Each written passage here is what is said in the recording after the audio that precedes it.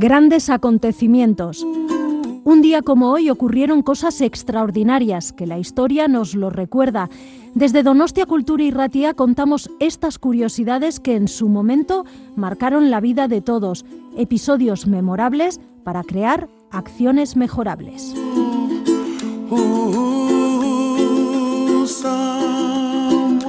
Grandes acontecimientos, Donostia Kultura y Ratia. Lo puedes encontrar en el dial de tu radio, en el 107.4, y lo traslada por las ondas hacia ti. Escucha anécdotas, historias, grandes personajes y personas que influenciaron nuestras vidas de hoy.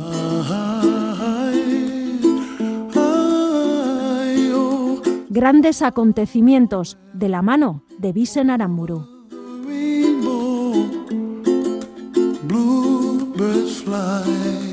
Un 24 de octubre, pero del año 1945, entra en vigor la Carta de las Naciones Unidas, con 4 propósitos fundamentales: mantener la paz, fomentar la amistad entre los pueblos, impulsar la cooperación internacional y servir de centro de armonía para alcanzar esos nobles propósitos.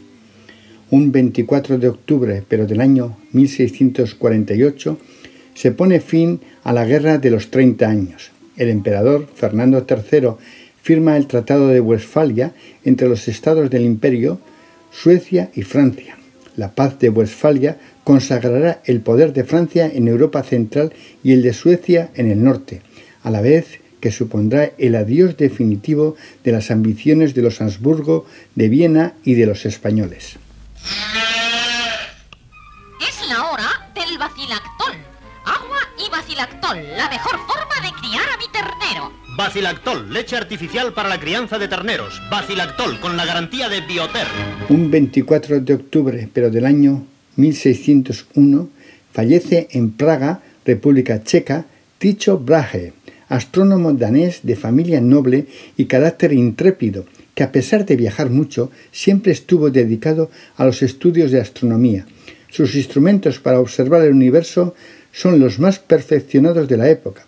Fue el último de los grandes astrónomos de la era previa al telescopio.